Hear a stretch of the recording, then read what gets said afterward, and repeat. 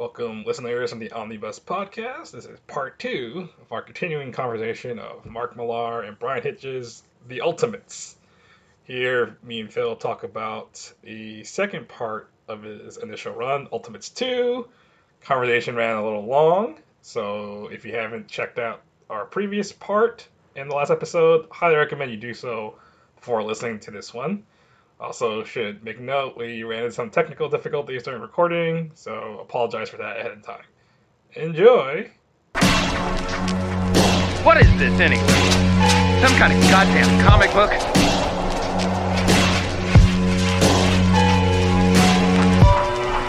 You bastards!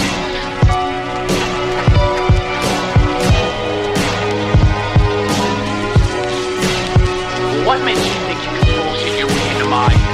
Like every other pencil-less piece of shit!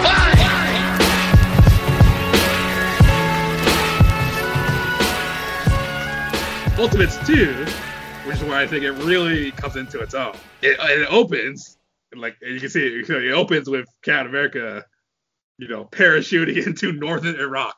Like explicitly saying northern Iraq. And dismantling, a terrorist cell. Right, because they kidnapped some humanitarian American, right? Yeah. American humanitarian workers. Yeah. So very, very evocative of the Iran hostage crisis. Thor, from the 70s. If you've seen the movie Argo, which is several years old now, then you would know the story. Where Thor leaves the Ultimates at this point because, now the Americans are overstepping their reach because they just said it was going to be for domestic use only. And now you're sending Captain America overseas. Yeah, and at the same time, you're seeing there's some celebration, right? Like, hey, these superheroes are kicking ass. They got these people home. And then you also see Tony Stark on CNC, sorry. It's CNC because they can't get sued. Yeah. Even though he's talking to explicitly Larry King. But yeah, he's like defending. He's trying to defend this policy move. And so there's like actual real political backlash. And even when you look at that opening, right? I think the opening Winter Soldier borrowed very heavily from this imagery. Yes, because Cap likes to jump without a parachute. Yeah. Landing into the water. But yeah, you like this would read a lot like a modern modern warfare political thriller comic. It's just that the soldier happens to be dressed in Captain America's outfit. Yeah, I think this is what Frank Miller would try to do with Holy Terror, but did it very poorly. Did it very, very poorly, and he did a much better job with Nuke and Daredevil Born Again. Yes, he did. Yeah, but it's very much it's not reading like a superhero comic now. This is reading like a Black Ops mission with someone that just happens to be with Captain America. Right. Oh yeah, I forgot. We should mention that. Captain America is the big superhero designs. Captain America's modern redesign. So first of all, it's the character that's probably the closest in remaining to the 616 version. With some key differences is that he's got, for some reason, they decided to put stars on his shoulders. Yes. And he's got the helmet. He's got the helmet cowl with no wings, which again, major influence on the movie version. He's got Kevlar. He's wearing he's wearing Kevlar. The belts, right? The Rovline pouches, but they're not overdone. No, they're not. He's wearing the helmet with no wings, which in the movie version borrows from, and the big source of contention between Phil and myself, whether the comics Cap should keep using the helmet versus the classic with the wings. I am pro wing. I am pro helmet. All right. The helmet has wings on it. They're just painted on. All right. Well, you know what? That works for Ultimate Cap because it's aiming for realism. Yeah. 616 Cap, I don't need it. Give me the wings. All right. Yeah, I'm pretty sure at this point 616 Cap has brain damage from taking so many punches from Gladiator. I don't, like I said, I don't get how you can accept, gamma radiated Hulk and mutants and Doctor Strange, and you can't accept Cap not wearing a helmet. Yes, because those are told me through fake science. There's no fake science for fake wings on foreheads. I mean on sides of heads. All right. So yeah. All right. Anyways. So as we continue through this book, let's see. So we see Janet Pym is now with Captain America. They're dating each other. She finally left Hank. Again, at the same time, though, the relationship between Hank Pym and Bruce Banner, I think that was my favorite part of the beginning of Volume 2, honestly. Yeah. That's actually, it was a surprising development because like Bruce Banner, he's in his glass cell, literally doped up to his eyeballs, and like they're both kind of outcasts at this point, and they're both kind of. I mean, it's really funny because Bruce was very jealous of Hank Pym in Volume 1. Yes. Because he got demoted and Hank Pym took over. But now they're kind of birds of a feather. They're both outcasts, scientists with major self-esteem, ego issues. Yes, and apparently they've been working on technology to the point where even Banner was like, wow, we're a dream team. Why haven't we done this before? Yep. And it's, clearly because of ego, but you just don't want to say it. Yep. And also that, like, the Bruce Banner makes a Silence of the Lambs reference. Oh, yes, he did. This is the other thing. The other thing about the Ultimates is that they make a lot of pop culture references, which is now that's, like, kind of par for the course, especially for this genre. Some people would say cliche, but this was still, again, this was very new at the time, right? This is following the wave of, like, Buffy, Joss Whedon, Buffy and Angel, and that's been imitated to death now. But at this time, still very novel, still very new to see, these superheroes referencing modern contemporary culture. And, I mean, all throughout the first part of Volume 2 of Ultimates, right, we have them, like, just living it up, honestly. They're just, like, cruising off of the glory of taking down the Hulk. So public perception is at an all-time high. Yeah. And it's not until the file of Bruce Banner being shown as the Hulk, because in Volume 1 they covered it up, being released, that everything starts to, go under. And the first person they point at is Thor, because Thor was part of the Ultimates for 18 months but left. And Captain America goes to the club to try and confront him. And he's like, yo, bro, I could barely use an email. Why would I do something like this? Like, that doesn't make any sense. Which I thought was like, and it's not intentional, I think. That was a really funny thing that's picked up in Thor Ragnarok. Like Thor making fun of Doctor Strange is like, have you heard this thing called electronic email? It's like, well, do you have a computer? No, why would I have that? Before we continue on, there's one thing I want to touch upon with the Janet Cap relationship. Because again, like at first it seems like a good relationship. Like Janet has found like a nice dude who's not going to beat her up, and Cap seems like your pretty supportive boyfriend. But again, Mark Millar recognizing that Cap is a man from the 40s, right? And when you pick a man from the 40s, drop him into 2001, and no percentage of time passing, he's still going to act like he's in the 40s. So he's complaining about like going to movies and watching like women all like dressed like hussies, or the amount of cursing in movies. Amount of cursing, right? And it becomes more of an issue later on that he only wants to hang out with his friends, who are all old at this point, And Janet, it's just like, as realistically, will get sick and tired of that and wants to hang out with people their actual age. Their actual age, yeah. And as a funny retort by Cap, like, what are you talking about? I was a year behind Bucky. No, they were a year behind. They were. I'm a year older than Bucky and Gale. But again, yeah, they're like the actual age difference, which is kind of touched upon a little bit in the movies, but they don't not to an extreme. But yeah, again, once realistically for immersion, like man out of his 40s is gonna feel more comfortable with like, and have a hard time adjusting to modern cultures and modern norms, modern culture.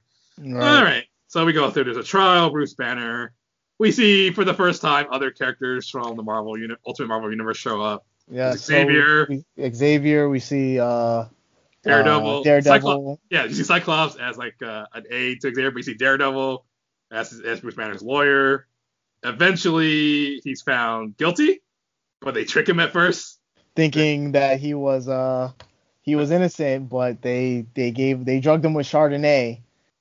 Betty Ross finally like breaks down crying. Some major important character development, because up until then we see Betty Ross been kind of vapid, very corporate PR. This relationship is like I would call it abusive. It is. It's toxic. Like it's definitely toxic. So no, not even that though, because we see two different types of abuses within these relationships, right? So we see Hank Pym and Janet Van Dyne, right? Hank is an abusive partner to physically. Right, physically abusive, right? And then here we have Betty Ross and Bruce Banner, right? Where Betty Ross emotionally and psychologically abuses Bruce. So like we see these two sides of the same coins, as well as like this can happen to anybody, like whether you're, man, woman, right? This can happen. As Mark Millar is making the point of it's like it's bad enough when it happens to regular people. Imagine it happening to people with superpowers. Yes. Right. And working for as R's in the American military. Bruce Banner is sentenced to death, but lo and behold, there's a twist in that it's implied and then later confirmed that he escaped from the blast, and that Hank Pym was the one who secretly allowed him to escape because I think he secretly lowered the dosage, or he gave him less than the required amount to keep him drugged. Yep. And then Bruce Banner disappears from the story for a good while. I think kind of a nod to like the classic show, the 70s show. Also at this point, it's important to introduce that Captain Britain and the other like your EU super soldiers are introduced. Yes, so we get Captain Britain, who's Bryan Braddock from Excalibur or Marvel UK, right? But then we also get Captain Italy, Captain Spain, and Captain France. Yeah. Again, they're also reimagined because and I'm not really familiar with Excalibur, Captain Britain, but they're like I know he's like some kind of crazy reality warping dude, right? He is part of the Captain Britain Corps who protects the reality of 616. Yep, yeah, none of that here. He's basically just the EU's basically have their version of super soldiers. Yeah. And again, it's like reimagining is like they're like less superheroes as they more are just superpowered military operatives. Yes. Right. They even mentioned like the restrictions that they're each only allowed to have one. And then we go into the next thing, more celebrity stuff. Right. We see a lot of talking heads and Jay Leno, we see Oprah. So something I like that they constantly are questioning because like they stop a bomber, right? Just a regular average bomber, not a superpowered bomber, just a regular bomber. And they're constantly being critiqued of this. The costs of the Ultimates really justify their use for something like that. Because the thing, they are constantly mentioning how much money is thrown in funding the Ultimates. Yes, it's like billions and billions of dollars. Yeah, I think they gave an accurate number too, because they said that like 87. There you go. Nick Fury secured $87 billion from Congress. Right. So it's honestly the most funded military branch of the military at this point. Again, it's like reimagining superheroes as an arm of the military industrial complex in America, and like again, people were like, why are you spending this much money on superpowered soldiers when we got all these problems now? Right. But like again, this is all just, flashy, showy thing just to build up the world, right? Well, at the same time, the underlying story is that Thor is being attacked by Loki in some sort of way. And we first see this when Thor walks into a restaurant and he's speaking to Volstagg. Volstagg, big guy, beard, loves to eat. And it's very much like resembling the classic, like Volstagg. Like it's a sequence that probably would have fit at home at like a regular. Yes, we're seeing the classic Volstagg, but he's also wearing a Hawaiian shirt. Hawaiian shirt, right? But then it's revealed that connection lost. Oh no. Oh yeah. Okay, there we go. Came back. Okay, we're still recording. Yeah, we're still recording. Yeah. Oh man, I'm gonna have to do so much editing on this. Yeah, no, I'm sorry. I don't know what's going on. But yeah, the Volstagg thing. Then it's revealed that like Thor's freaking out all the restaurateurs because they don't see Volstagg. They don't see Volstagg. They just see Thor talking to himself. Yeah, and we're questioning like is Thor? We're questioning at this point: is he Norse god or is he crazy? And this is where a sequence I also like a lot. It takes on also a new subtext in 2020 in that there's these protesters in Italy. They're protesting the creation of the European super soldiers, and the police start basically they do to them what they're doing now. They start going to town on them, and then Thor straight up attacks the police. Yes, to try and defend the protesters. Yeah, and I'm not talking like he's just tossing them around and doing the like non-lethal thing. No, he brings out the lightning and then blows up cars. Like, he's like straight up attacking police, and that was like, I think at the time when I first read it, I was like, all right, whatever, it's just Mark Millar imagining crazy things. And now I'm just trying to imagine, like, man, if someone did that to the police now, I think they would also react to Thor the exact same way. They probably would. Yeah, imagine if like the movie Thor did that to like the police protesters today. They would all turn on that guy. And then from there, we also get to see Hawkeye's family, right? Which again is taken into the movies. Yeah. But also important distinction, because Hawkeye in the comics is just a lovable loser, failed relationships with his wife Mockingbird, Spider-Woman. I want to say maybe Black Widow. I'm not sure. Maybe Black Widow. I think. Yeah, but he's just like a lovable loser. You can see it in the Hawkeye series by Matt Fraction, David Aja. Great series. I highly recommend it. But here, yeah, he's reimagined. We don't get a lot of Hawkeye, but when we do, it's almost always with his family. Right? The contrast with the fact that by day he's got a loving girlfriend. I think it's very explicit when they're not married. Yes. Which again, this is like kind of it's like whatever, but that's pretty bold for 2001. They have your superhero have children and your partner not married, and he's a loving partner, a loving father.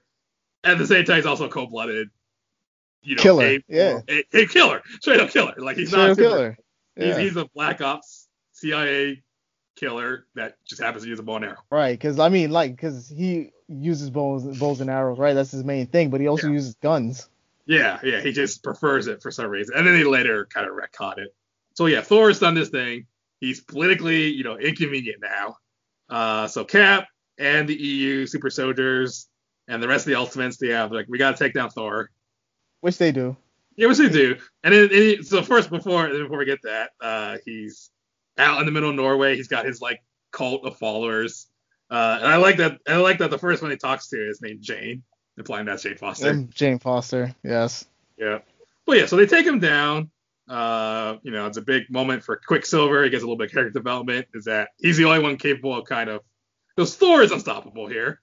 And Quicksilver is the only one who can like take away his belt, and he gets a little bit inspired by his sister Scarlet Witch. Yes. And they're able to take him down, and this was all a plan orchestrated by Loki. Yep. And we see, and this is like kind of the first real confirmation that like Thor is actually a Norse god. Yes. And Loki is actually himself a Norse deity, but they don't believe him. Yes. And then from there, again, continuing with this idea of a soap opera, which, I mean, honestly, when you think about it for Marvel, it's not an original idea, because the Fantastic Four were similar to that as well. We get to see this new team called the Defenders, right? Featuring the Defenders. Featuring Power Man, right? Valkyrie, Son of Satan, Hellcat, and Nighthawk, right? Yep. All well-established characters within 616. Except maybe Hellcat and Nighthawk and Son of Satan. But this version, and also another thing the Ultimates and Mark Millar is doing is bringing in celebrity culture with superheroes. There are a bunch of wannabes. Yes, they are. A bunch of loser wannabes that want to be superheroes, but they're in it just for fame and the celebrity aspect. And here they're recruiting Hank Pym.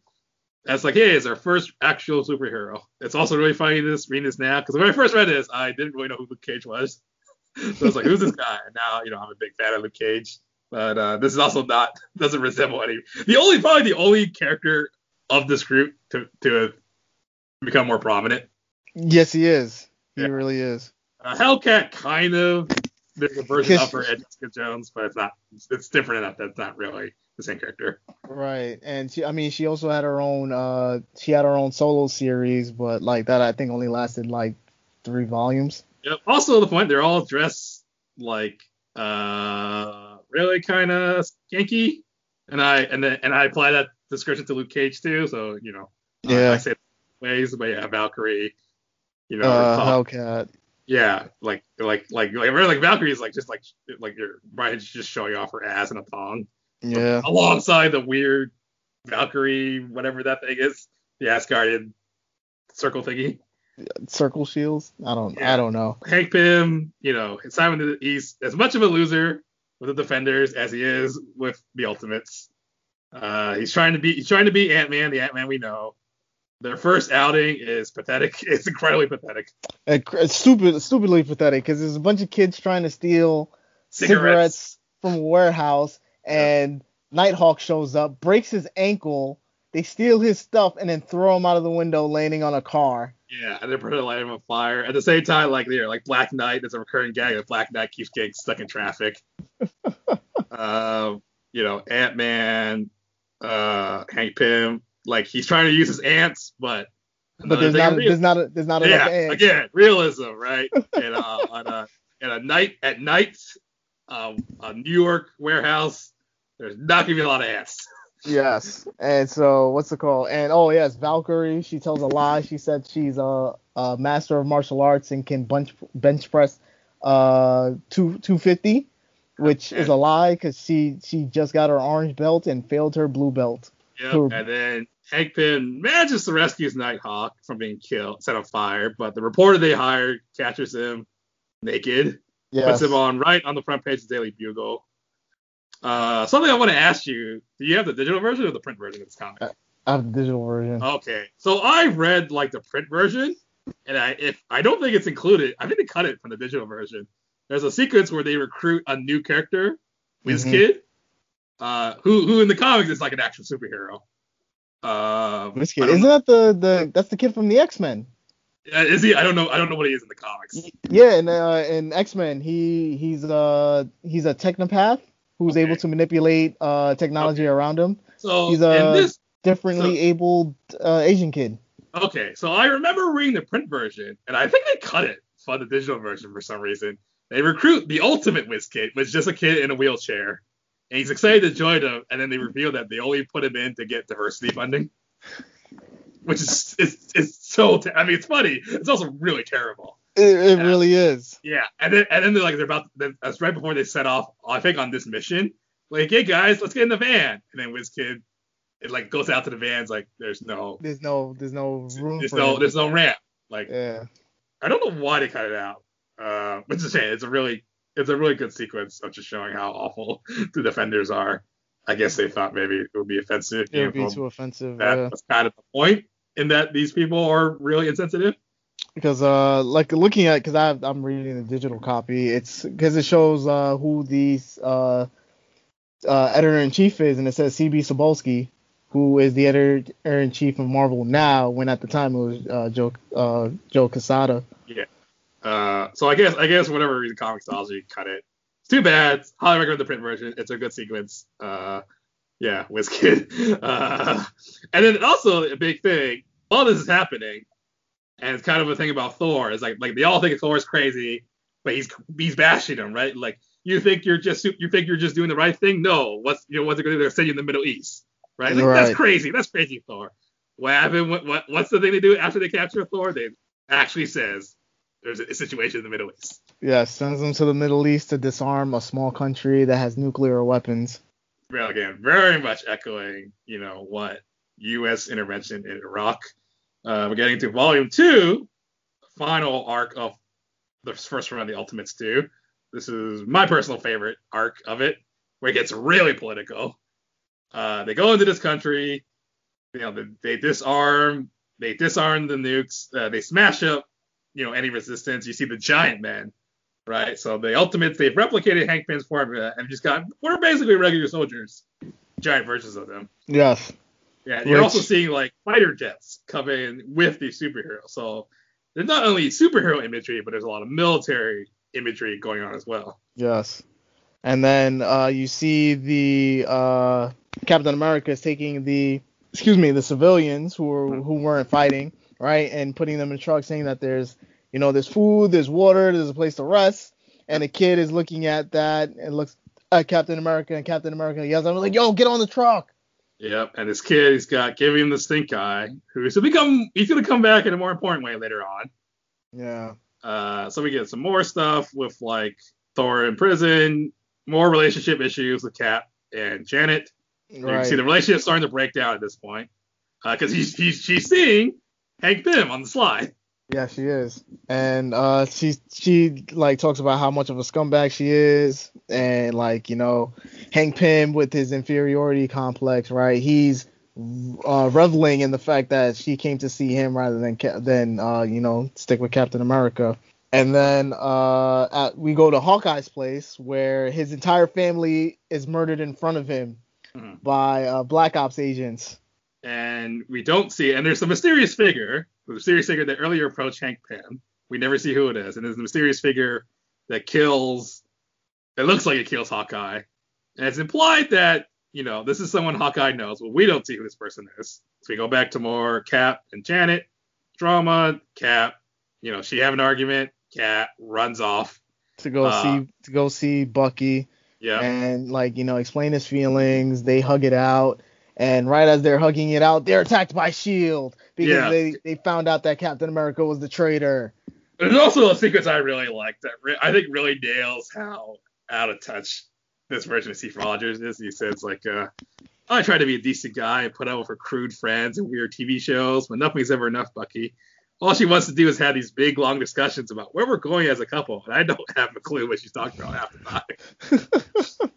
Again, this is a guy from the 40s. This is pre-feminism, pre-sexual revolution.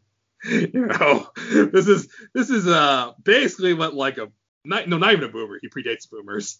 He's the greatest generation. Greatest generation. I think there's gonna be a lot of boomers today who read this unironically and think yeah, he's right. Screw Janet.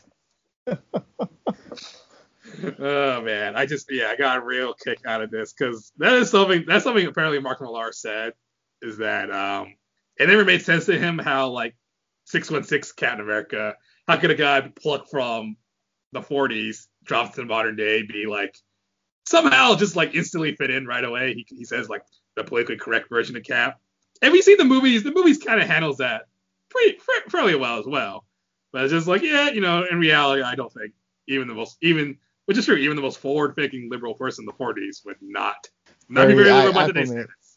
But yeah, he's a Cap. He's attacked by S.H.I.E.L.D. and Nick Fury. If very important symbolism in front of his gravestone, Steve Rogers, his memorial when he thought he died, because apparently they're led to believe that Cap is the one behind the murder of Hawkeye's family. And then from there, we see Natasha Black Widow getting ready for her wedding. Yeah. So that's something we didn't really mention. There's a subplot of she and Tony together, and then Tony Stark proposes to Black Widow. Yeah. He even gave her a black version of the Iron Man suit. Yes. So let's see. From there, we could continue. Right. Yeah. So many theories and conspiracies happening. Hawkeye's family has died. He's missing. Yep. Captain America is set as a traitor. Yeah. Thor is in prison. Bruce Banner is.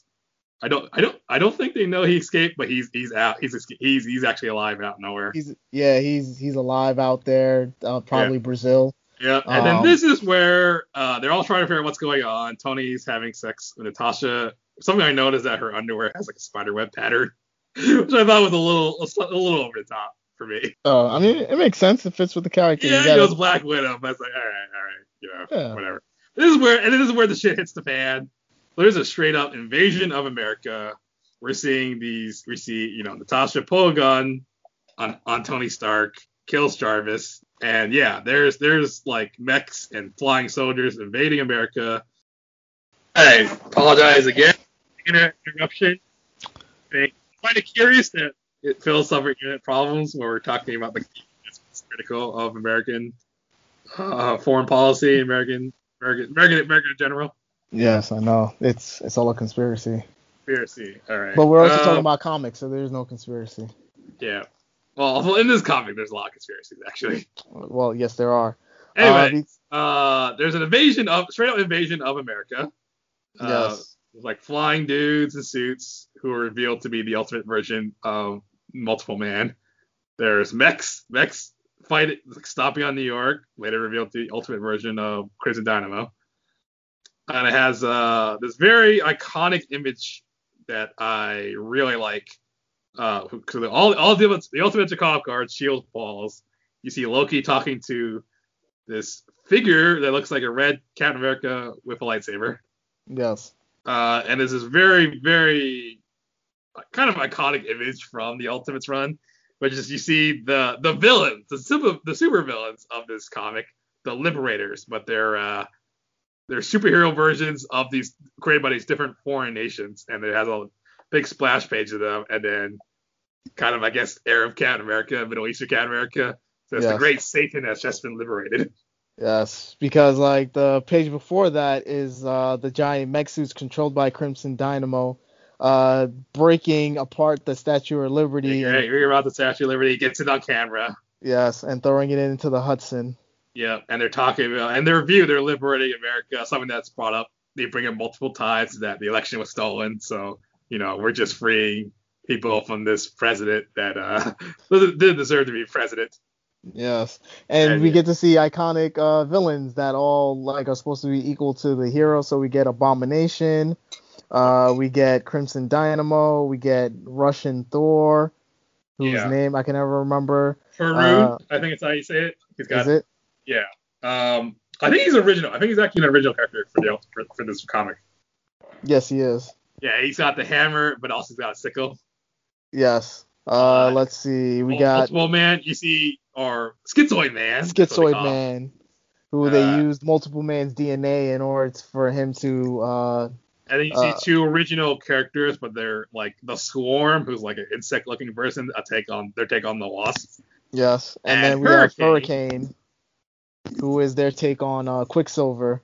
Yeah, and then there's Loki in the middle. And what I like is that this is kind of, they say, I don't know if they say it here or somewhere, but like there's explicitly people who are at the time, and maybe still are, enemies, quote unquote enemies, very much at least political opponents of America, in that the Abomination and I think Crimson Dynamo are Chinese. Yes, they're Swarm, Chinese.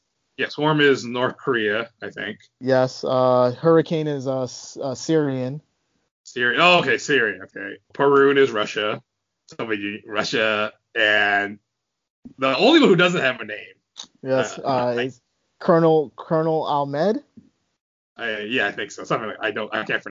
He's the only one who doesn't have a name. He's from, as the next issue revealed, he is that kid who was giving Captain America the stink eye when they liberated their quote unquote liberated their country, the Middle Eastern country, of their nuclear weapons program. Yes. So again, yeah, this is probably like I would call it like peak.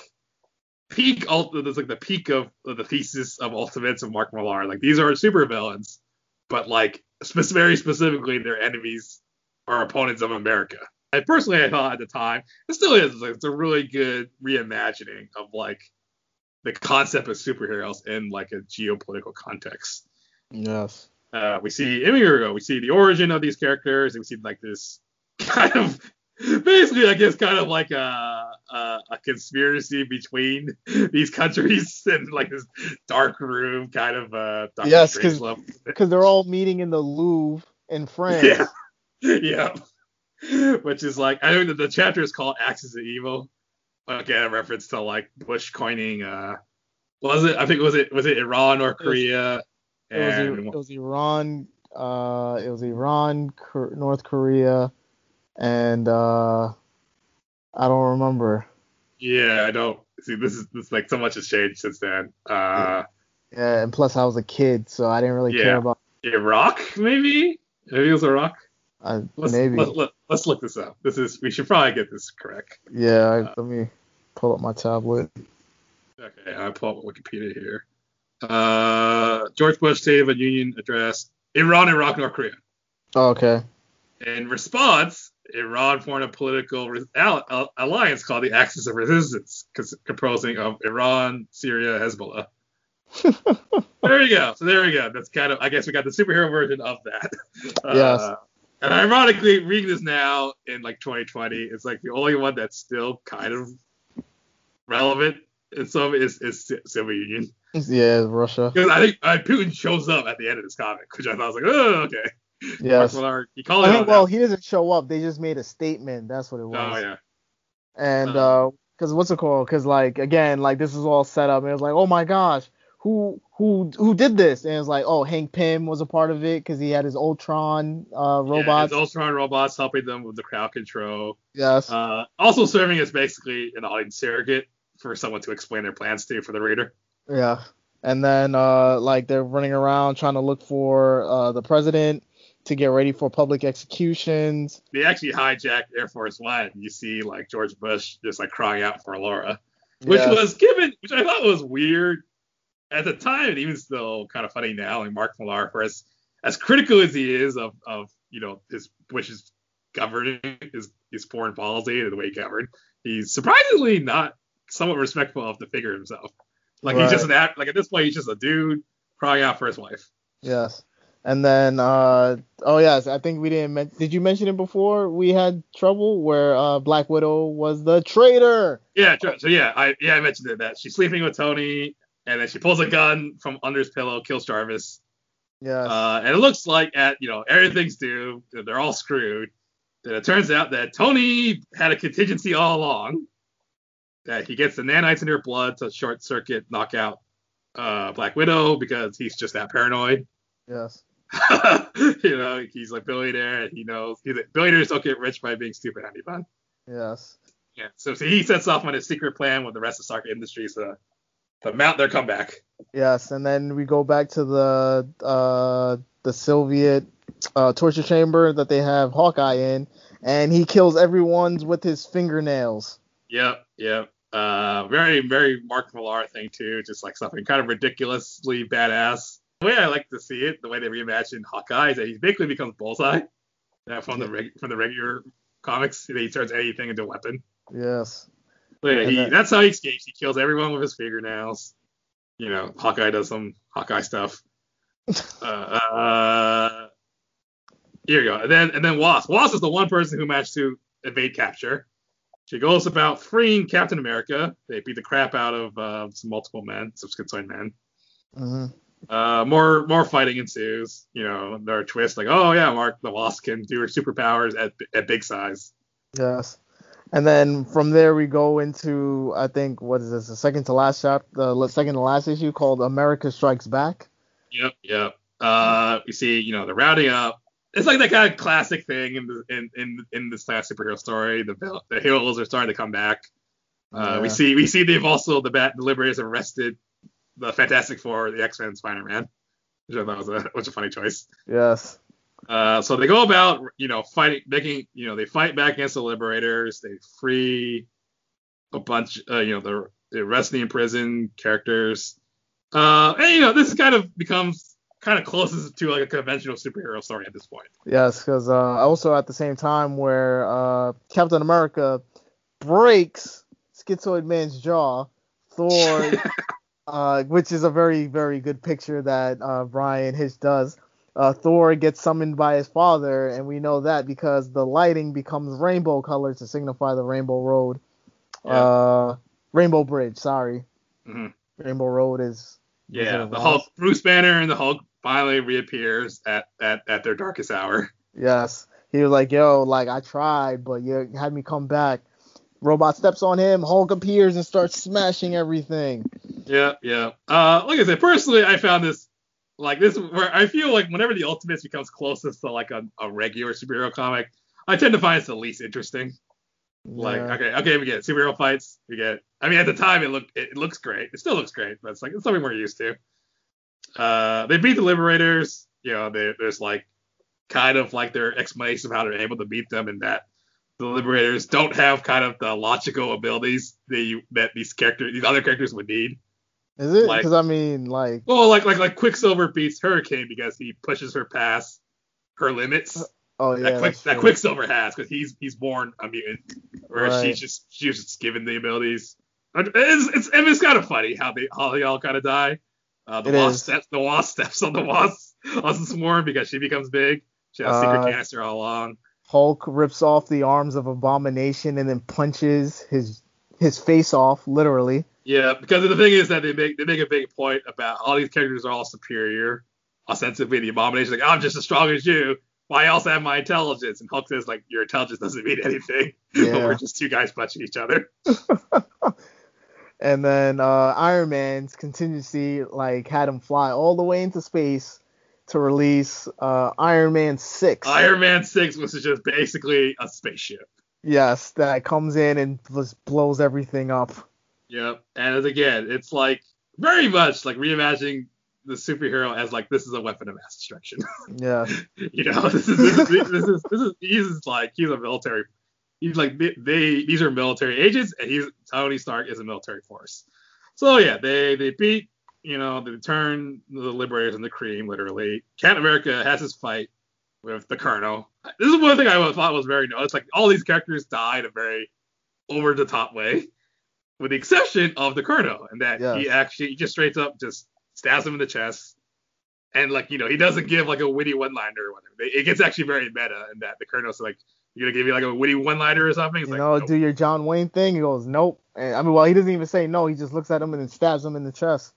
Yeah. And he says it later on, like as Nick Fury after the battle is over, is that like, it because he literally he's just basically an Arab version of Captain America. Yeah. He signed up to do only what he thought was right to defend his country. Yes. Yeah. And then there's like the whole Loki-Thor battle. It turns out, they're Norse gods after all. They fight, Loki's army.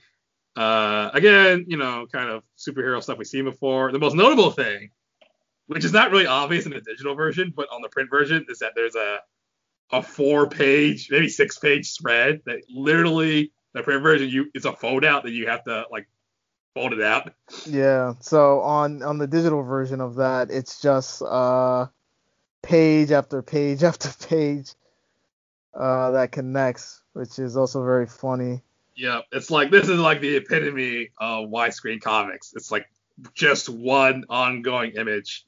I think it actually works really well for digital because it fits Scroll. Yes, it does. This is like the money shot. This is like instant collector's item. People are gonna pay probably well over $1,000 for this. Yeah, see, but then because we get this scene right, because Loki and Thor, they finally confront each other. We see Loki summon frost giants, fire giants, ogres. Yeah, right? all the Norse things, right? Yeah, we're firmly putting this comic into the realm of fantasy now. And then Thor shows up, and all of the Asgardians appear from the Rainbow Bridge, and Hawkeye was like, "Bro, I'm always going to believe you." He said, "No," he said, "Sorry, I didn't believe you, bro." That's what Hawkeye says. Yeah. And they have a fantastic fight, which honestly, with this, what is it? You said 4 pages? I think it might be 6 actually. Oh, well. The first one's a double page spread, but that's still panels. Because each of these are double page spreads, but it's literally, if you buy the book, it's a fold out. Yeah. Maybe it's even 8. 1, 2, 3, 4, 5, 6. Yeah, 6 pages. Okay. Not counting the first one because there's it's a double page spread, but there's still panels. Yeah, which is very fantastic. And then Thor kills Loki by smashing his head in, and all the Asgardians, they cheer in victory, and then Captain America talks to Nick Fury and was like, "Hey, we can't be government agents anymore. We have to do this ourselves because we see what happens when superheroes become political objects." Yeah, they get used for political agendas, and it inspires heavy political backlash. Hundreds of thousands of people are dead. America, more 9/11 imagery, like cities all over the world are ruined, or all over America are ruined. And then at the same time, though, Hank Pym is getting all this shit because he was a part of the team. But was like, "No, I was a double agent. Yeah, I was a double agent. I saved the day." Yeah, it's like, yeah, right. Nobody believes him. Yeah. So. And again, it's like the resolution wrapping up loose ends. Black Widow survived by cutting herself, and the nanites got out, but Hawkeye kills her out of revenge for her family. Yep. Tony Stark works with the Vision. Yeah. Scarlet Witch works with a robot, setting up for Ultimates 3. Tony Stark is mourning the loss of Natasha, saying this is the first time he actually was in love with someone. Yes. Nate drops a few more female celebrities at the time. Paris Hilton was one of them. Yes. And then and of course the moment is totally killed because Tony Stark, being Tony Stark, he sees a blonde on the street and it acts like nothing has happened and just prepares to go whisk her off. Yes. Total tech billionaire douchebag. And it ends, and this is where I thought was curious. It ends on a very quiet note. It ends kind of where the story originally began. They go back to Brooklyn. We go back to the 40s, and you see Captain America, Steve Rogers. He's not Captain America yet. He's talking with his girlfriend about signing up for the war. And he says he promises her that she'll come home. Mm-hmm. And of course we know he doesn't. And they kiss, and it's in front of all these propaganda, World War II propaganda posters, which I thought was a really interesting place to end it. Yes. But it kind of makes sense because at the core of the Ultimates and the Ultimate Universe, it all starts and ends with Captain America. Yes. So I guess Ultimates 2 was supposed to be the end, because Ultimates 3 is not written by Mark Millar. It's written by Jeff Lowe. So the first time I read this, I was a little curious as to this is a weird place to end it. But now that I'm older and I'm wiser about this stuff, I think it's I want to say it's Mark Millar critiquing on because if you know superheroes, they started literally as political propaganda for World War II, and Captain America is the most obvious one, but all the characters were used as propaganda icons. So I guess it only makes sense that if the Ultimates is going to critique, Bush era, foreign policy and how superheroes play into that you use Captain America as the forefront of that. Right. Right. So yeah, that's the Ultimates 1 and 2. Mark Millar, good run. Highly influential. It launched the career of the Ultimate Imprint launched the career of Bendis, put Mark Millar's career into the stratosphere. And for a long time, the Ultimate Marvel comics were more successful than the 616 comics. Yeah. And so successful in that, and this is one of the things I saw in an interview, Bendis was talking about what happened to the Ultimate Universe and why did it end eventually, is that he said the issue was that it was so good that the influence of that caused the mainstream, the 616 writers, to step up their game. They took notes from the darker, more complex writing, a lot of the more realistic, the art starts to lend his way. On the one hand, it makes and that's the industry and Marvel Comics starts to recover from the economic, downfalls in the 90s. Mm-hmm. The mainstream comics, the 616 comics get a lot better, but as a result, the Ultimate comics starts to lose their identity. That which would make sense. So which leads us into Ultimates 3, and I'll let Phil be the guide to this one. Yes. He had the stomach for that, and I didn't. It's just funny though because what's it called? Ultimates 3, as I mentioned before, is Jeff Loeb and Joe Madureira, right? Joe Mad, who was the designer for Darkstalkers. Yeah, there you go. I thought it was Darkstalkers. Yes, he was. So how would you, for those who don't know, how would you compare his art style to Bryan Hitch's? Oh, vastly different. Because complete 180. Because Bryan Hitch is more interested in the real look of people, right? Where Joe Mad, he has a very clear manga influence on his art style. Yeah, it's heavily stylized. It's closer to figures that are super exaggerated. Yes, everyone is big and muscular. Even the way it has even the way it was colored or ink or whatever is really kind of glossy look. Yeah, right? It was digitally painted. There we go. That's right. It's super glossy. It looks like the Ultimates and Bryan Hitch is your ultra is if it was the Bourne Supremacy, the Bourne Identity, then this would be the Bourne Legacy. I was gonna say Kingsman.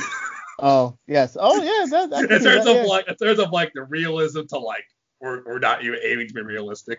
Yeah, the fantasy elements of fake realism, I can see that. So Ultimates 3, so what's the story? What's the basic in so much there is a story for Ultimates 3? Yeah, so the idea of Ultimates 3, because I don't even want to talk about it for that long, is that the Vision essentially became sentient because of that little flirting we saw in Ultimates 2 with Scarlet Witch. Yeah. And he himself became aware, so he decided to take on a new name called Yellow Jacket, which is the name that Hank Pym used when he beat his wife in 616. Yeah, so Also becomes a villain in the Ant-Man movie. yes. So I mean, what she originally was, actually, I think about it, right? Darren Cross. But that's neither here nor there. So it's like this big, huge roundabout reason, right, in order for the Vision / Yellow Jacket, right, to become the villain, because he fell in love with Wanda, but he realized Wanda was never going to leave her brother because of their incestual relationship. Yeah. So he decides to kill her instead. Yeah. But not And- only killing her, but he wants to destroy the entirety of the Ultimates. Yeah, and of course it's Jeff Loeb. It's presented as this like big like twists and turns, right? That's how Jeff Loeb writes every story. Yes, which just like reminded me of Hush, and I liked Hush when I first read it, and then I disliked Hush. I mean that goes all the way back to Long Halloween, right? But it was still good at that point. Long Halloween, Dark Victory Long Halloween and Dark Victory, yeah, those were still good. I mean, Yeah. so but then, like, but then okay. he just kept doing the ridiculous twists and like, who is this mysterious bad guy? You think it's this person, and it turns out to be this other person. Yeah, because like, yo, I like Jeff Loeb, right? Because like Dark Halloween, I mean, pause. Long Halloween, Dark Victory, Hulk Gray, The Hulk Gray, Daredevil Yellow, Spider-Man Daredevil Blue, Yellow, Captain Spider-Man America Blue. White. I mean, I never read Captain America White, but I read all those other ones, Yeah. right? Those were like, I would say those would be like the penultimate forms of comics at that time, right? Because like everything he wrote there, like those were all good. But then you have Hush, you have Ultimates 3, you have Ultimatum. I don't know if you remember Ultimatum. He wrote that too. I never read it. I knew it was terrible. Just the summaries. Terrible. New Ultimates, which is also very terrible, but it has fantastic art because it was drawn by Frank Cho, right? Also very bad. And then he got kicked upstairs to run Marvel Television. Go run Marvel Television. So it's like, yeah, you know, you just sit there and do nothing. Just sit there. Well, the big thing, I don't know if you're aware about it, between like the reason why his writing style kind of went downhill is that his kid died of cancer. Oh, see, I didn't know that. So it's like in between. It's like literally that's the period when like after when things start, like after Hush, and before all these other things. Like his kid died of cancer. That's how he coped, right? As he coped was he went back to writing comics, but he just channeled all his like grief and darkness, and it kind of shows in the tone of these books. Like, yeah, because like Ultimates 3, my God. Because, like, first, again, like I said before, we get the killing. It starts off with a sex tape released between Tony Stark and Scarlet Witch. I remember the title of the first issue is Sex, Lies, and DVD, which is a reference to the Steven Soderbergh movie. But it's like, basically, it's like a 15-year-old writing Ultimates, and they took all the wrong lessons from it. Yes. Like, yeah, it's darker, it's edgier, sexier. But they lost all the maturity, all the deconstruction, and just like, okay, these people are awful, right? It's like a sex tape with scandal of Tony Stark and Black Widow.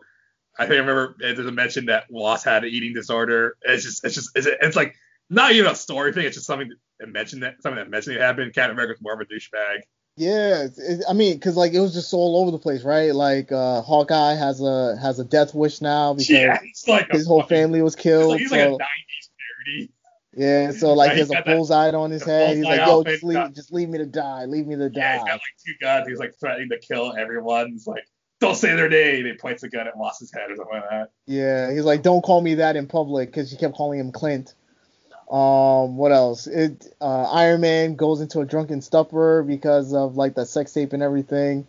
And apparently this was all a part of Vision's plan, because like once he killed Scarlet Witch, Magneto shows up. Yeah. And beats the crap out of everybody, and then convinces Pietro to join him again and steal Scarlet Witch's body to go to the Savage Land. It's also Ultimates 3. It's picking up where it left off, and that they're going to become independent superheroes.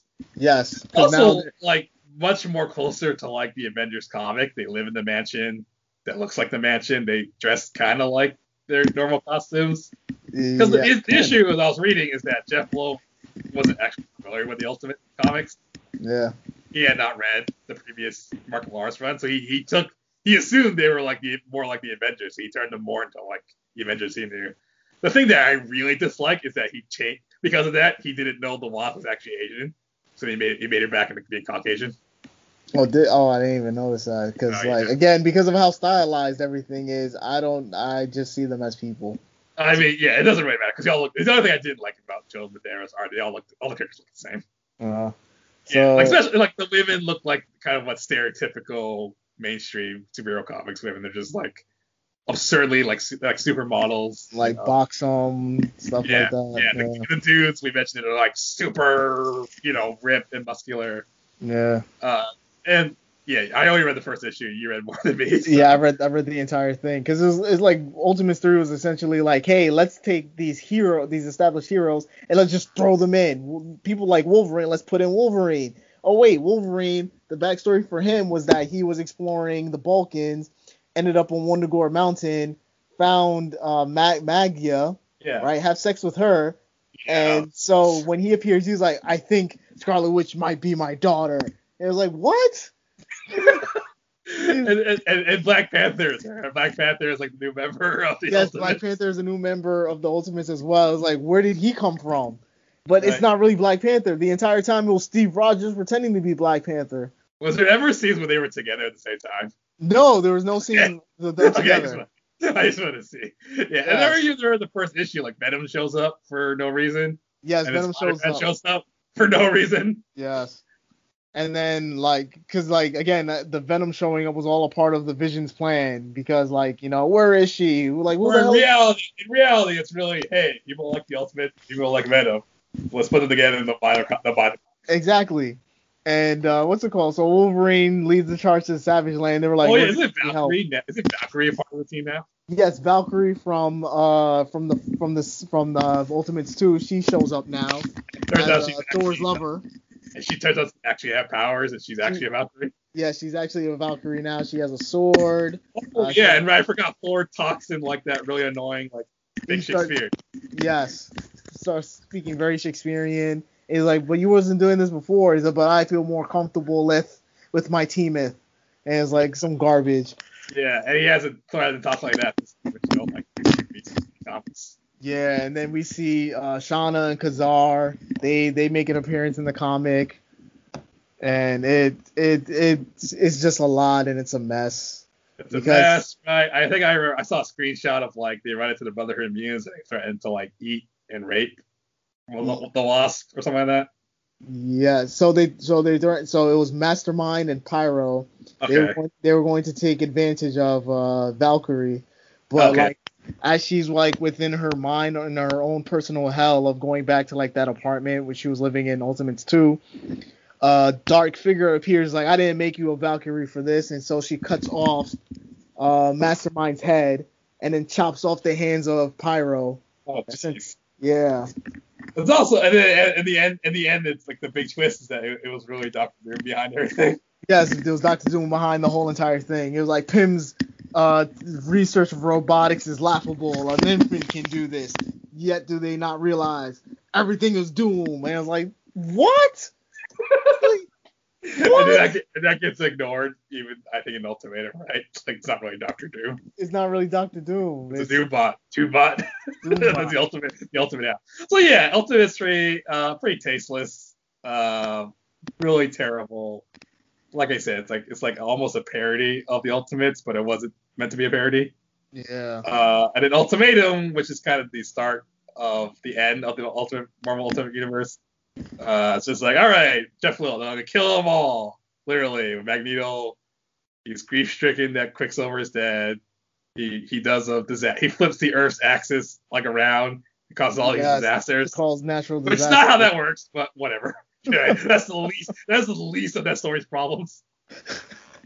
They kill off, I think, almost literally every major character. Almost every major character gets killed off in Ultimatum, and because it's the Ultimate Universe, right? The idea is if a character dies, they don't come back. Yeah, and it's the one time that actually bit them in the butt. Yes, because they were running out of people, so they had to come up with new characters. Oh. But then also Bendis brought back Spider-Man, Peter Parker, because this is also our introduction in the Ultimate Universe. Is also our introduction to Miles Morales, who becomes the new Spider-Man. So my research about it, apparently Ultimate was supposed to be the actual end of the Ultimate Universe. Oh, Ultimatum was supposed to be? Yeah, he wrote it like that's why he killed everybody. He thought it was going to be the end, but they decided like, yeah, let's keep going. But I think part of it is because Bendis was not on board. It's like, guys, I have a lot of story left to write. Right, because he was writing Spider-Man at the time. And it also is like, why are they doing this? Like, there's no point to this crossover event as well. It's just a way to inject sales. So yeah, you think it looks like in the crossover, Peter Parker dies. He survived, but only to just live a little bit longer before Miles Morales gets introduced. Right, because when Miles Morales gets introduced, Spider-Man gets killed by Green Goblin. Kind of, and then he comes back. And then he comes back. And then it never gets resolved because he left for DC.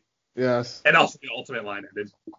Well, no, what's it called? It never gets resolved because, what was it? They never went back to it. Oh yeah, because Secret Wars happened. Secret Wars happened. Yeah. So I think, and then it's kind of the weird Ultimate Marvel Universe because they got this weird phase where you're trying to figure out what to do with it. Because like I said, like a lot of the talent and the identity got taken over by the mainstream one. So they're really trying to figure out what to do with it. Jonathan Hickman, I think, he's starting to make his debut at this point. He takes over Ultimates, what I consider the real Ultimates 3. Yes, the new Ultimates. Ultimate Comics, New Ultimates. Yeah. No, not New Ultimates. First of all, Ultimate Comics, Ultimates. Also, the naming gets really ridiculous at this point. Because it becomes Ultimate Comics, right? Yeah. Colon, whatever it is. So it was like Ultimate Comics, Spider-Man, Ultimate Comics, X-Men, Ultimate Comics, Ultimates. Which which was fine because you had Bryan Wood who was writing X-Men, Bendis was still on Spider-Man, and then Hickman on Ultimates. So in that one, it's like kind of I think a good successor in some ways to the Dr. Millar's Ultimates, which he actually does come back for the Ultimates later on, which we'll get into a little bit. It's like Hickman doing his crazy sci-fi thing is that Ultimate Reed Richards becomes a villain because of events from Cataclysm, I guess. I didn't really. I only know this from Wikipedia summaries. Yeah, I didn't read. But he becomes like a straight up villain. He creates this like sentient city. It just becomes like crazy sci-fi, like crazy Hickman sci-fi. I guess that's all, folks. Connection loss. Yeah. Okay. Connection loss again. Should we? So yeah, Cataclysm happens. Ultimate Reed becomes a villain, and then from there, Secret Wars. So, oh, there we go. Okay, we're back. Okay, no, I was still recording this entire time. Yeah, I was too. So I was like, you know what, F it, we're done. We talked about the Ultimates. Read Ultimates 1 and 2. Don't read 3. Skip over to Hickman's Ultimate Comics Ultimates, which is a mouthful. Read Bendis' Spider-Man. I think that's probably the biggest contribution now that most people know. It's Miles Morales. It was Miles Morales, yes. His entire Spider-Man run was great. Like it was very good. But yeah, so because of the continued attention of these stupid internet glitches, right? This is going to be an extra long episode, I feel like. Let's go ahead and just call it. I'll try to edit it as I can, but it's a good time to call it the ultimate end for our conversation. Yes. It's not ultimatum, though, so you don't have to worry about that. Okay. So I'm Eric Wong. I'm Phil Fleming. And I ran out of 90 shows to mention. I guess this is Reboot. Yeah, there we go. Why are you torturing me like this? Why? What is this anyway? Some kind of goddamn comic book? What do you want from us? Anybody tries to get in here, I'll blast their asses.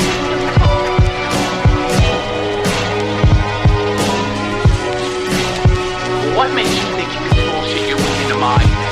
Like every